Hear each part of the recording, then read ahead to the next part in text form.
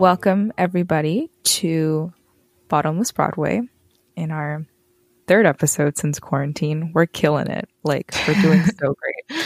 If you haven't been here before, we talk musicals over mimosas. 2 weeks ago, we reviewed the revival of West Side Story and said that it was our first review of a revival because usually we prioritize new musicals, but, you know, Broadway's dark. So we're coming back to you with a second revival, Spicy. But it was a very exciting show, so I'm really pumped to talk about Company. Yeah, I am so excited about this. This was literally the show I was looking to most. I think the first time I ran into Company was when Glee did Getting Married Today, and I was like, this is a bonkers song. Like, where did this come from? Yeah, I don't have 5 words. I was just like playing around with all the things I could say about the amount of alcoholism that is in this musical. Like, and I love how like their Facebook was like, Happy St. Patrick's Day, have a vodka stinger. And they're just trying to get like everyone hammered while they're quarantined because they're like, take 5 shots of liquor in 1 martini glass. Right. Well, so like the 5 words that I just came up with were, is this Alice in Wonderland?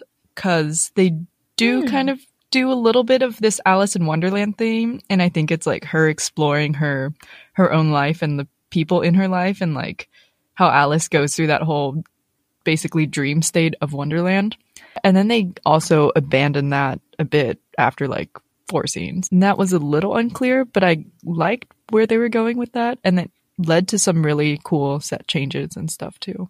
Company in the 2020 version on Broadway is gender swapped. So Bobby is this like beautiful, well-loved single woman played by Katrina Lenk with a lot of super caring married friends that like can't get enough of hanging out with her for some reason. There isn't as much of a plot. It's more like we see Bobby going about her single life, dating around, juxtaposed with like her interacting with her married friends, including the very wealthy 3 or 4 times divorced Joanne, played by Patti LuPone. For most of the musical, we just watch as Bobby goes from being really content alone to becoming more and more conflicted as to whether or not it's worth it to settle down. At the end of the musical, the show only provides what I think is pretty like weak mesh layer of a closure. It's always cool to see this because I had listened to this a lot before seeing this. And first of all, it's almost exactly 50 years old, like this month, which is insane because I think a lot of it is still so true to just New York today and to how people approach relationships and stuff. Like, it's just so interesting because the characters are pretty thinly sketched out, so they don't have a lot of character development, which is good for this show because I think it really allows you to sort of put yourself in their shoes and sort of see yourself in these situations. The way I see it is that we're seeing these characters like through Bobby's eyes a little bit. And like what she is seeing are just like kind of like different stereotypes of married couples because she doesn't know what it's like to be married. So she can't relate. But like Bobby herself also is not really super fleshed out. Like you see her emotional journey, but you don't know too much else about her. She's like the concept of someone that can't settle down. Yeah, basically.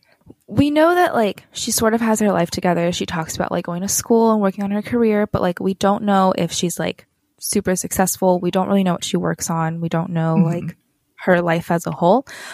I think that helps with like how I said there's so little closure because like we can't decide for her as an audience if like she should be with someone or should not be with someone right now because we have very little information on her actual stage of life apart from the fact that she's 35 and her friends are married. And then like to your point, that also helps with like people like stepping into her shoes. And like, can we talk about, I don't know if you agree with this, but I think like it's so well updated. And I think just the gender swap itself is a really good idea. Oh yeah, 100%. Like everyone's like, oh, like guys in New York, like especially like working professionals, like they can't settle down, like whatever. I feel like that would just be like kind of like a boring stereotype at this point. So like that works better as a girl. I mean, there's also some songs that do almost flip when when you have a different gender singing it. The ones I noticed most were You Could Drive a Person Crazy and in Poor Baby. Because in You Could Drive a Person Crazy originally, it's just like, oh, these three girls are like, ugh, this guy's like can't make up his mind and like whatever. But then it's almost more like malicious in this gender swapped version. Like it's guys being entitled. And then in Poor Baby, it's when the wives in the original version and the husbands now talk about like, oh, poor Bobby, she doesn't have a partner, like we should take care of her. And it comes off as like very condescending in this new version, whereas in the old version it was just like very maternal and stuff. Oh, I still thought this was like parental. I think like most Sondheim musicals, it's like so much of the lyrics are like so profound, but then hard to listen to without a show. Yeah. Because like I feel like Sorry Grateful, like in that moment, in that scene on stage, you're like, it totally makes sense. Like they're just like conflicted about how to feel. Like all of these adjectives are so carefully chosen and like perfect right now. But then when you're listening to it like on the album and just like working, it's like there's so many words. Like what the fuck? It's like make up your mind, figure it out. Like Speak a full sentence, please. Yeah. Which I guess is a testament to his songwriting. Like he writes for the scene and not as like a pop single kind of thing. I was actually surprised that there was not like super large entrance applause for Patti LuPone the first time she walked out, like in the overture. She definitely gets it in the Little Things You Do Together, but in the overture, I think people were either like, I don't know, in shock or just happened too fast or something. I don't know. Yeah. She is like the featured actress, but she's like with the rest of the ensemble for most of the show. And it's almost a little weird to watch because it's like, oh yeah, she's just, like second from the back on the far right dancing during the song because she's in the ensemble, but also she's Patti LuPone. Yeah, it is really weird seeing her just like be an ensemble member. It must be like the chillest job for her though. She has like one song per act and then it's not Evita. Maybe that's why she's like so happy in her basement. She's like, I have all this energy because I only have to sing 2 songs for show. So the whole company steps out and it opens on like Bobby's birthday and they're talking about essentially how they're planning her this surprise party. And then she walks into her apartment. She pours herself like 2 glasses of whiskey within like 5 minutes. And there's probably like one Maker's Mark promo per 15 minutes of the show. Yeah. Basically every scene has a whiskey bottle in it. So it's her birthday and people are trying to celebrate it with her. Her kitchen or foyer or something where like she walks in. What did we say? That like that was the present, right? So like her kitchen is like in a light box basically. Which is really cool because later on, like when they take photos and stuff, it like flashes. The rest of the stage is this like metaphorical existence of her thoughts. For people who aren't familiar with this musical, it's a little unclear. Like, is this happening in her mind? Is this happening in real life? What's reality? Like, a lot of the scenes, maybe they're flashbacks. Maybe she's just imagining different scenarios. And so we'll have our own, I guess, interpretations of that. But for now, we're just going to say this first scene where she's listening to all these voicemails on her birthday is probably reality. I thought the upstairs orchestra was super cool. That's not a thing I've seen on Broadway. City Center does it a lot. Like, remember in Evita, they had the orchestra also just above the set. And I guess Dear Evan Hansen has it kind of just tucked away in a corner, but elevated. But I've never seen like a full orchestra just hanging out above the stage before. Right. And also it was lit like very ethereal. Like there was just like warm yellow light coming from the orchestra. Mm-hmm. It kind of had its own thing going on. Like it reminded me of the Christmas Carol playbill. Oh, it yeah. was totally different from like what was going on stage. Yeah, because on stage it's a lot of that sort of white fluorescent light. I literally, when people ask me about Company, I'm like, it's honestly a tragedy that this is the same season as Moulin Rouge because I like this set so much. I think they use it better than Moulin Rouge. Like Moulin Rouge just looks like they puked money on it and they're like, here's a set. Right. And then we have that quirky book scene where I don't know any of her friends' names because they're just all tropes. But yeah, I have the Wikipedia page pulled up. So there's the two gay guys. That's Jamie and Paul. They're like, we got you a sweater. Just return it. It costs so much money. I would rather have the money. And then Patty was like, it's never about the gift. It's always about how much it costs.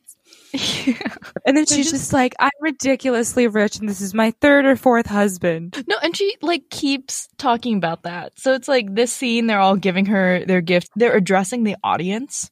They're not even facing her. They're just holding the gifts, but they're faced directly towards the audience. And she's kind of, they're in like a V and she's the tip of the V, but she's the most upstage. It's kind of like, who are they talking to? Like, is this actually happening or is she just imagining what they would give her? I think Joanne is like, I could do a whole like character study on her. I think like more you marinate her on her as like a character too, like the more Ladies Who Lunch makes sense. Mm-hmm. But like, I think the whole point is like, she probably remembers which husband she's on. And then, you know how it's like, oh, it's always the people that are like the most clingy that act like attachment is a flaw, like that kind of thing. I think it's kind of like that, which like they talk about later on because like her husband is like, well, every 6 months she packs up to like leave me just so she can hear me say that I want her to stay, that kind of thing. Right. So I feel like her current husband totally sees through her and that's why they're together and like that's why it's great. Yeah. And she probably knows exactly which husband she's on, but she just like wants everyone to know that she doesn't care. Joanne is just hilarious in this whole show. Like every time she comes on stage, she has a great line, like guaranteed. Mm-hmm. She's really good in Little Things You Do Together. Patty is so good at that kind of like staccato singing style, maybe, because like she shows up, it's like so clear and crisp, and like the whole scene just like stops. I don't necessarily think it's like the better song, but I was more like entranced by her in this song than anything else. Yeah. I think she has a lot more to do in this song that comes across easier than Ladies Who Lunch, because Ladies Who Lunch is a very small, like physically song. Like she doesn't do that much. She kind of sits there and it's all about how she delivers the lines, I guess. But in here, it's because there's some other stuff going on in the scene. Overall, it sort of like lifts up the scene a little more. Ladies Who Lunch is a more genuine song to her character, whereas Little Things You Do Together is still like her acting as the her that like doesn't care about commitment, right? So like that's still like her fake character, which I think is definitely easier and more fun to watch. Yeah, and like I was sitting in the rear mezzanine, but I could basically see her just like rolling her eyes at the other couples, which is pretty funny. It's the little things you do together, do together, do together, that make perfect relationships. The hobbies you pursue together, savings you accrue together, looks you misconstrue together, that make marriage a joy. Mm-hmm. So Sorry Grateful is like Katrina asks one of the guys like, do you regret getting married? And then he starts singing and then like all the guys in the couples join and they just like, we don't really know what we're feeling. Like it's probably a good idea, but they're like, we're most of the time very happy, but sometimes we're like, what is life? I kind of feel the same way about Sorry Grateful as I do about Marry Me a Little. They're just both like, they're like the songs are there to convey internal conflict, and it's like not even being that metaphorical about it because it's just like the lyrics are all over the place, which I think also plays into Marry Me a Little. One of the lines is like, neither of us will have to give up a thing, and because I guess she's seeing this and she's like, oh, there's still a little bit of regret there, maybe this isn't what I want, or maybe like that's so true. Because if you compare that to the finale where she's like someone who wants you to share like a little, a lot, it's like shows her progression kind of. Sorry Grateful was not gender swapped, right? Correct.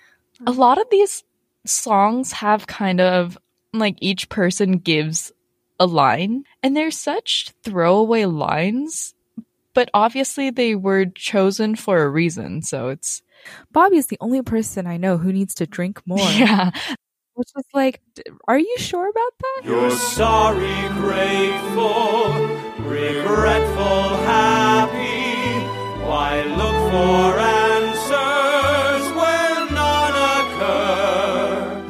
You'll always be what you always were, which has nothing to do with, all to do with her. Oh, well, we talked about Alice in Wonderland, but we didn't really talk about like her actual transition from like the overture and stuff to Little Things You Do Together and Sorry Grateful, because it's super cool. Do you want to talk about it? yeah. So she's in this light box thing that is fairly small. It only takes up maybe like a fifth of the stage, and that sort of moves to the side, and this other set piece, it's like basically a much larger light box. It comes from upstage and it just moves forward, but then the two boxes just like slot next to each other. And so when she opens a door in her apartment, she immediately enters Harry and Sarah's apartment, which is pretty cool because it's kind of like her exploring the different memories or the different worlds that the rest of her married friends live in. Yeah, and also it's especially like Alice in Wonderland style because she just like randomly finds a mysterious key on her own floor. Right, and then goes to like open another door.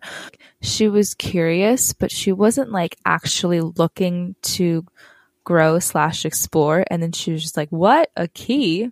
Yeah. And then just like wound it up in Wonderland, basically. Yeah. Yeah, she's not trying to go on this journey of self-discovery. The journey sort of takes her.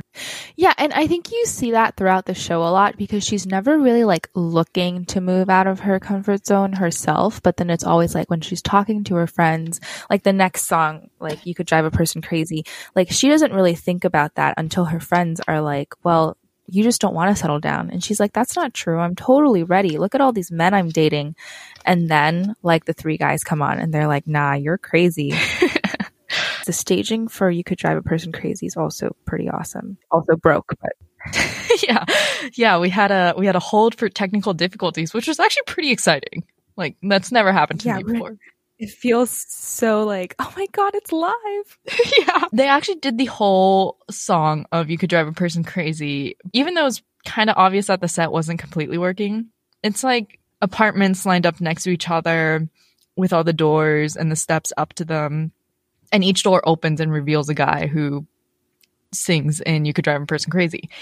And one of the doors just like wasn't opening properly and stuff. And they did the whole song and they like kind of worked around that. But then after the song, before the next scene, please hold for technical difficulty. Like, please clear the stage. And Katrina like just kind of like looked at everyone and just like gave a fake bow and just like walked off.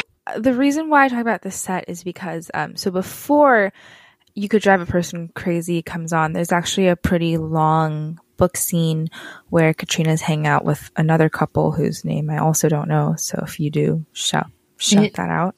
Is Jenny and David. Right. So yeah, so it looks like it's their neighborhood and they're like talking, they're like sitting on the steps chatting, and like her friends are actually still sitting on the steps when like the guys walk down them. So it goes from being just like, oh, this is a chill neighborhood set to kind of like a more campy like staged set, but it's the same set piece. I thought the set was cool. Also, we like had talked about West Side Story, which we had seen like 4 days earlier, and how we got tired of like projections thinking that they could just replace actual set pieces. So it was surprisingly refreshing just to see physical sets. I think the whole thing with Bobby is that even though she's turning 35, she acts like she's like 25, because she almost acts like she's still kind of in college, or like just a much younger and much less mature than all of her friends. She's just like, oh, like boo, like kind of just peer pressuring them into trying to hang out and be high longer. But then the rest of her friends are old enough to be like, nah, man, we're done. Although I think it's like only in this specific aspect, because like later on, like in the scene after getting married today, you can see how like she is like still somewhat mature and also a really good friend. Yeah. But I think like just in how she understands relationships, she is like in a much younger state of mind. But as far as You Could Drive a Person Crazy, they do change the arrangement a little from the original. They make it more like barbershop rather than do-do sort of thing. It is interesting because the guys do come off as much more entitled. I didn't completely see it that same way. I think the reason why it works is because like the guys also step into that same objectified role. Because like they're all dressed like boy toys. Like, there's like the flight attendant, the like muscular guy in the very tight t-shirt, and there's like the artiste. Ba-da-da, I could understand a person if she happened to be gay. You think? Do I know? Nah. But worse than that, a person that titillates a person and then leaves him flat is crazy. She's a troubled person. She's a truly crazy person herself. So Have I Got a Guy for You totally grew on me. I've been listening to it so much. There's a lot of this show that I'm confused about, and this is probably the first big like confusing-ish moment for me. I think this is purely in her mind. Like the other ones could be memories and or like I don't know, just based off of things that have happened, but I think this is like it's almost a nightmare sequence. I see it as. I don't know. What do you think? So I think if you frame it in like the original ungender swapped version, right? So like first you see the guys sing Sorry Grateful, and then like a couple scenes later you see them do Have I Got a Girl for You. I think it's like an extrapolation from that where it's like, yeah, like people tell you to be married, they tell you that they're happy, but like is that true? And it's kind of her like devil's advocate argument to it. I think the reason why I like think of it as a nightmare sequence is it's kind of her taking all the insecurities of Sorry Grateful. In the end, there's that one line where it's, you have a lot of reasons for not being with someone, but you don't have a single reason for not being with someone. I see it as her kind of taking all that reluctance and sort of coming up with reasons to just like not be with someone. I can definitely see that because like also the song itself is very chaotic, so it is like she definitely looks really confused the whole time. Like I can see how she's kind of like extrapolating too far from Sorry Grateful and was like, oh fuck, this is not what I want at all. But like on the album, it's almost like she's just like so content and bragging about how free she is. Yeah, and I mean, so that view was kind of more based on the original non-gender swapped version where it's still the guys singing it. And then here it's the guy singing Sorry Grateful, but it's the girls singing Have I Got a Guy for You. So it's obviously changed a little. And so here, I think when the girls sing it, it's more like, hey, you're doing great. Like, don't let other people tell you what to do. You can do whatever you want. What I also got from it, and like I think it's also because it's the girls singing it, earlier in the show they're like, Bobby, come over for dinner, it'll just be the three of us, and they're like super happy. And then in this song they're like, Bobby, come over for dinner, it'll just be the four of us. And it's kind of, I see it as like her friends being like, yo, like you gotta start moving on, like yeah, like I can see want that. to get dinner with you and your boyfriend as four people, like come on. But like everyone tries really hard to be friends with her, and then she's the one that's kind of like, which makes no sense because like she should be the loneliest person. Right, yeah. Have I got a guy? Have I got a guy for you? Wait till you meet him. Wait till you meet him. Have I got a guy? Have I got a guy for you? Got to be in your shoes, what I wouldn't give. I mean the freedom to go out and live, and as we're settling down and all that, marriage may be where it's been, but it's not where it's at. Someone is Waiting is also really interesting. Gender swapped. I personally feel like Marry Me a Little is like the superior version of Someone is Waiting, because I feel like they kind of convey the same concepts, but I do think Someone is Waiting is a little more emotional. I guess it's like it's her second guessing herself, and it's the part where she like combines all of her male friends into this like perfect person that she would be in a relationship with. And she's like, oh, like someone's waiting, cute as Jamie, sassy as Harry, tender as Paul. Like just taking the different traits of each of your friends that you would want like in an ideal partner. Because obviously when you're friends with people, there are parts of them that you like, and everyone's always like, oh, your spouse is supposed to be your best friend. And so what would you want if you could, I guess, like Frankenstein together a perfect ideal partner? I think this is the first moment where she's maybe she might regret her decision, question mark, to stay single. The like group of friends that Bobby has seems to be partially made out of like ex flings or something like that. Or it's like they could be they could have started being friends because a lot of people were attracted to her. Right, yeah. I feel like when you're younger, you're like, oh, it's fine. I don't need a date now because I'll just find someone later. And then it's like that thing where you keep putting it off. And then you're 35 and you're like, oh shit, is it too late now to find someone? Or like, should I have been looking harder before? Yeah, my parents keep on being like, if you keep waiting, all the good men will be taken. And I'm like, I'm 23. The good men haven't even like come to yet. Yeah. My loyal Harry, loving Paul, cute Jamie, happy Peter, handsome Larry. Wait for me, I'll hurry.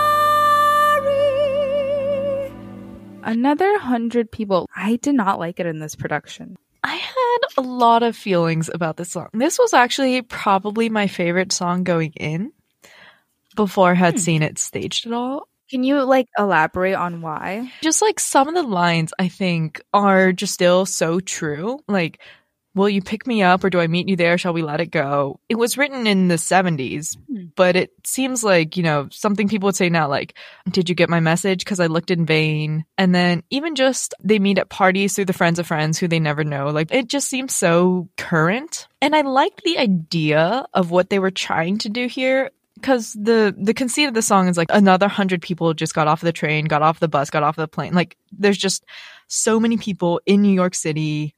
Here are their sort of like habits. They find each other in the crowded streets and the guarded parks, and they just like, it's an observation song, not sung by Bobby, but sung by PJ in this version, or Marta in the original version, who is basically portrayed as kind of a hippie.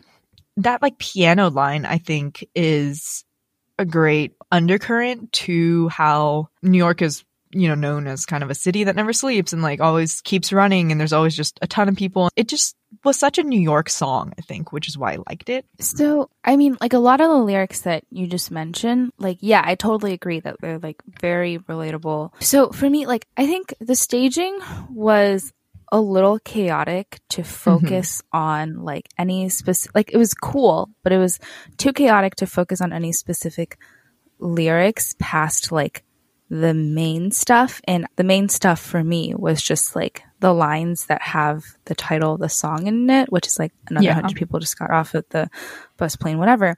And like that didn't really make sense to me because I definitely don't go into a subway station and I'm like, this is where I'm going to meet my potential lover, like out of the millions of people getting off at Penn Station to go to work. Like, that's not how I feel, right? So like when it's kind of said like that, like another 100 people just got off the train, it sounds like something that someone who just moved to New York would say. It's just like someone that's just like, all of these Hollywood rom-coms are set in New York, so I'm going to find my boyfriend on the subway. Yeah. I think that is a little bit what they're trying to portray. This song they turned into kind of like an online dating-ish thing, where it is like, if you've seen the big promos with the giant cutout letters that spell out company, this is the song that uses them. And it's the O specifically, where they have the ensemble coming out of the O as if they're like coming out of the ground of like the subway or the plane or whatever. And meanwhile, Bobby's like sort of swiping on a phone and just walking up to different people and like assessing them. And I think as a standalone, the set itself is like outstanding, right? Because there's like men sitting on these letters. They're like pushed down stage and then they kind of get like abruptly moved to one side, very much like swiping on a dating app. So I feel like the whole concept of that was really exciting. But the thing is, like, it was a hectic staging and it's like already like a hectic melody, and then there's a lot going on in the lyrics itself. So I think like that just became too much for me.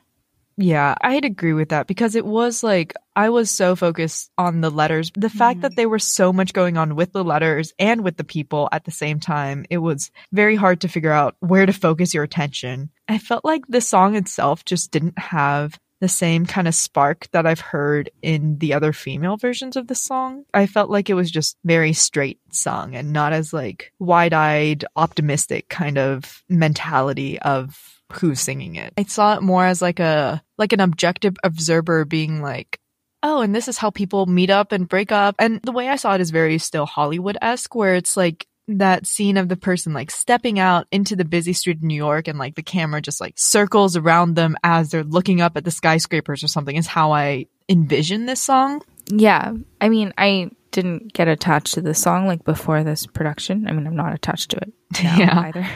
But I kind of wish that like I saw it the way it was intended or the way that it originally was, because you're not the only person that like really likes this song. It did nothing for me. Another 100 people just got off of the train and came up through the ground, while another 100 people just got off of the bus and are looking around at another 100 people who got off of the plane and are looking at us who got off of the train and the plane and the bus maybe yesterday.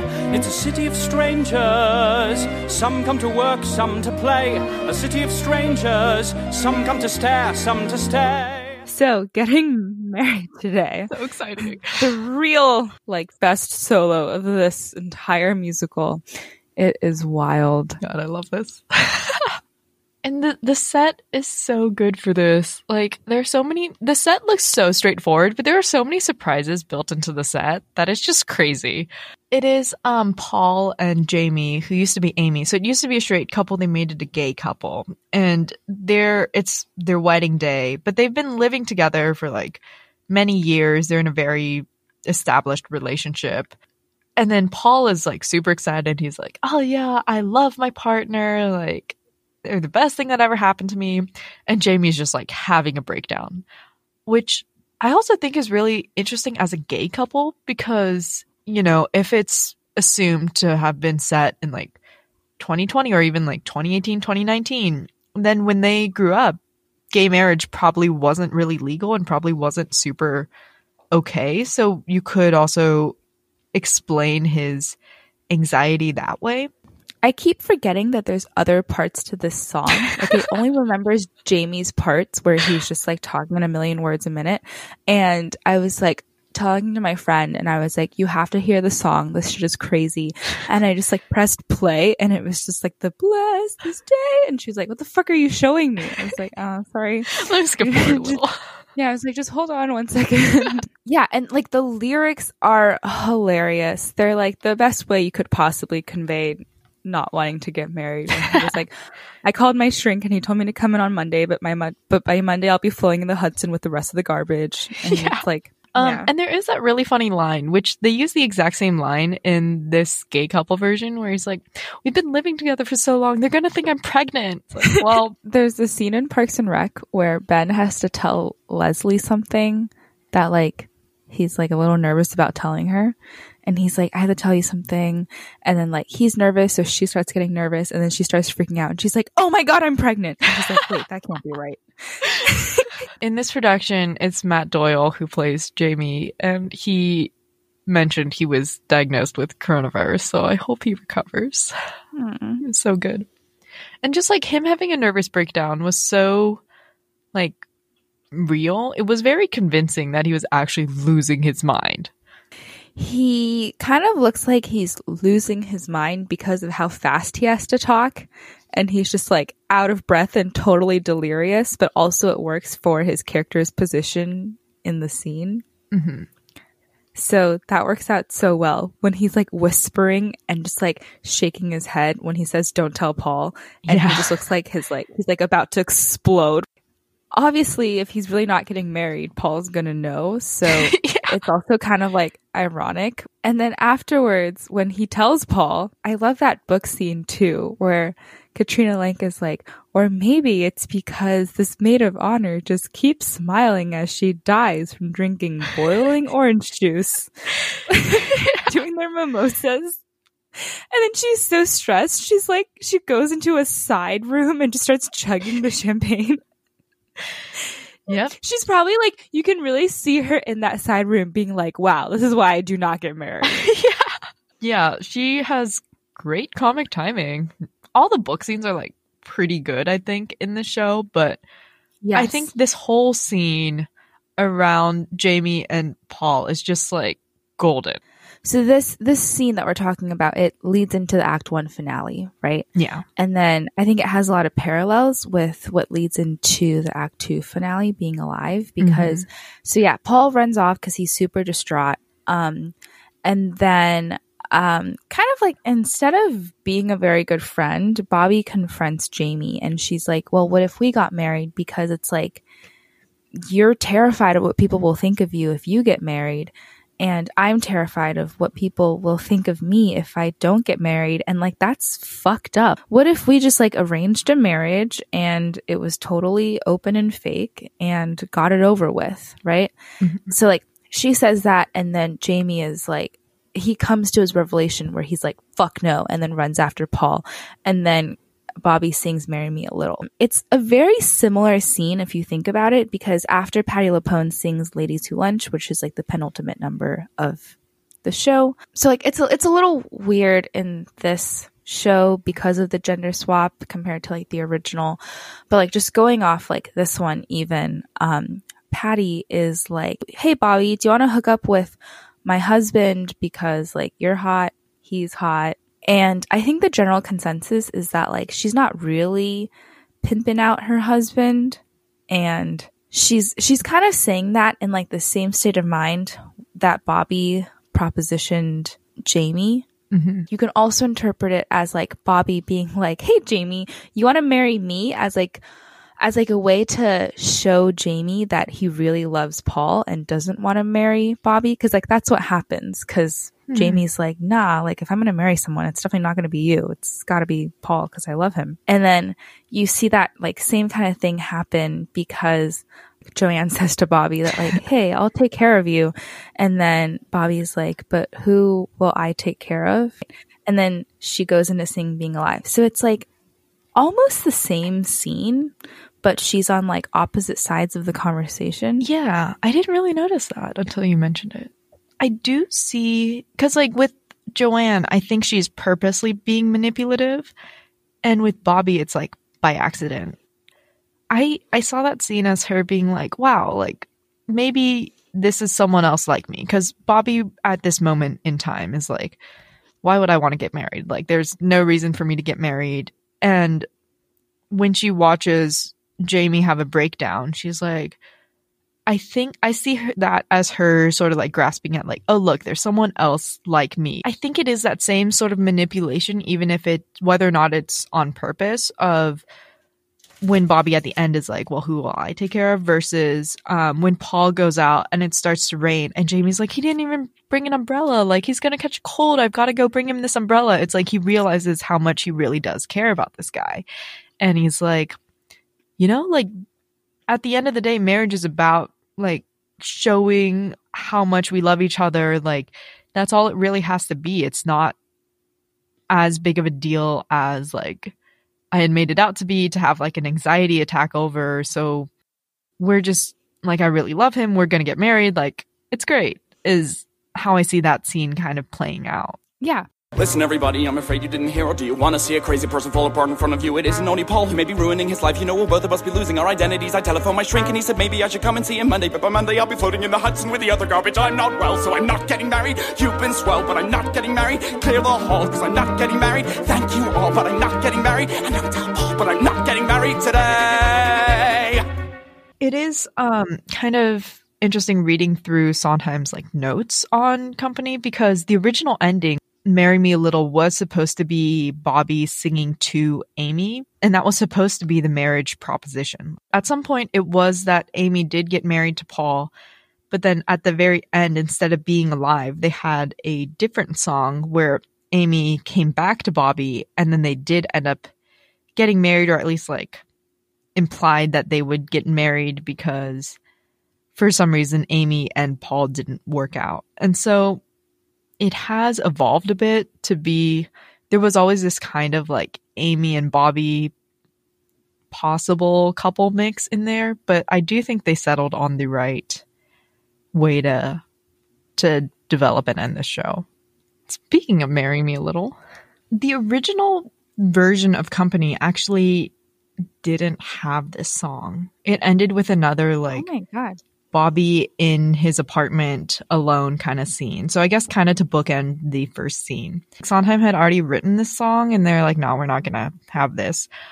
And I think it was the next revival where they added it back in, which I can't even imagine this show without this song, because I think it's like the second most important song after Being Alive, because it shows you kind of how wrong Bobby was about how he or she approached marriage and the idea of like being together with someone. Marry Me a Little and Being Alive are Bobby's only solos. I guess Someone Is Waiting, but like we said, that's basically the same thing. Yeah. Like it's from these two songs that we see her transition from who she is at the Act 1 finale versus who she is at the Act 2 finale.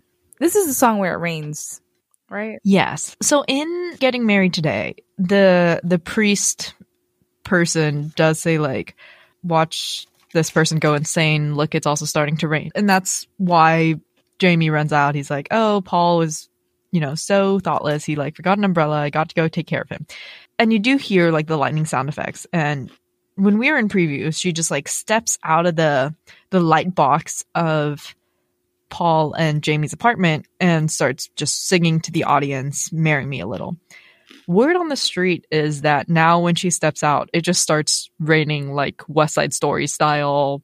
I don't know if that's necessary. I mean, obviously, we haven't seen that, so maybe it is more effective in person. I also remember thinking that during this song, Katrina Lenk wasn't really like belting. It was like a very mellow song for her. For most of the song, I was waiting for her to belt. So a lot of people thought Katrina Lenk seemed to be struggling for notes in this show, which I never felt at any moment. And it's true that she doesn't really belt, and other people do make it a more belty version of this song and of Being Alive. But I thought it was true to her character, like, just marry me a little, this is how it's gonna be, like, it's gonna be super casual, like, and so I think it makes sense that she's not belting in this specific song. I wanted like a little more conviction, but I definitely don't think that she's struggling for notes. I think like if it comes off as that way to some people, it's most likely because like as a character, Bobby is struggling for words because like what she's asking for is ridiculous, because like what the fuck does Marry Me a Little mean? Yeah. Even though she wasn't coming to a revelation, I still like wanted her to kind of like solidify her stance at the end of Act 1 and kind of get like a little angry about it. The song to like build a little more. Right. I think it is interesting also with the gender swap, because this is such a guy song. Like, if you look at a lot of college guys, this is exactly their mentality, I'd say. like, marry me a little, love me just enough, cry but not too often, play but not too rough, keep a tender distance so we'll both be free. That's the way it ought to be. So it's kind of interesting to see it through, like, see a woman singing it and to really like have conviction in what she's saying. Also, why I wanted her to belt was because I wanted to see her like demand these kind of like immature requests, because I feel like it would have made like her progression stronger. I could see that. I definitely see where you're coming from. Because in Someone Is Waiting, she ends with like, wait for me, hurry, but wait for, like, she's kind of torn between these two ideas of like, wait for me in case I'm the one that's catching up, but hurry if you're the one that's catching up with me, I guess. And here she's like, I'm ready. So it's kind of a follow-up to, instead, like, you were waiting for me maybe this whole time, but I'm ready now. Like, she's very convinced that, like, I understand, like, this is what marriage is. We're just gonna have a good time and not get too involved. But then at the very end, like, everyone else in the cast comes in with that same, like, Bobby, baby. And it almost sounds like warning sirens to me. And like, that's the last moment before the curtain. It's like, hey, you're on the wrong track. I totally agree with that. Marry me a little, love me just enough, warm and sweet and easy, just the simple stuff. Keep a tender distance so we'll both be free. That's the way it ought to be. Cool. So that concludes Act 1 of Company, and we decided to break this up because this was just going on. You can find Act 2 of Company in your podcast feeds in 2 weeks. So make sure you subscribe on whatever platform you're listening on. And you can also follow us on Twitter or Instagram at bottomlessbway, or email us at bottomlessbway@gmail.com. Tune in for Act 2 of Company next time. Phone rings, door chimes, in comes company. No strings, good times, room hums company. Late nights, quick bites, party games, deep talks, long walks, telephone calls.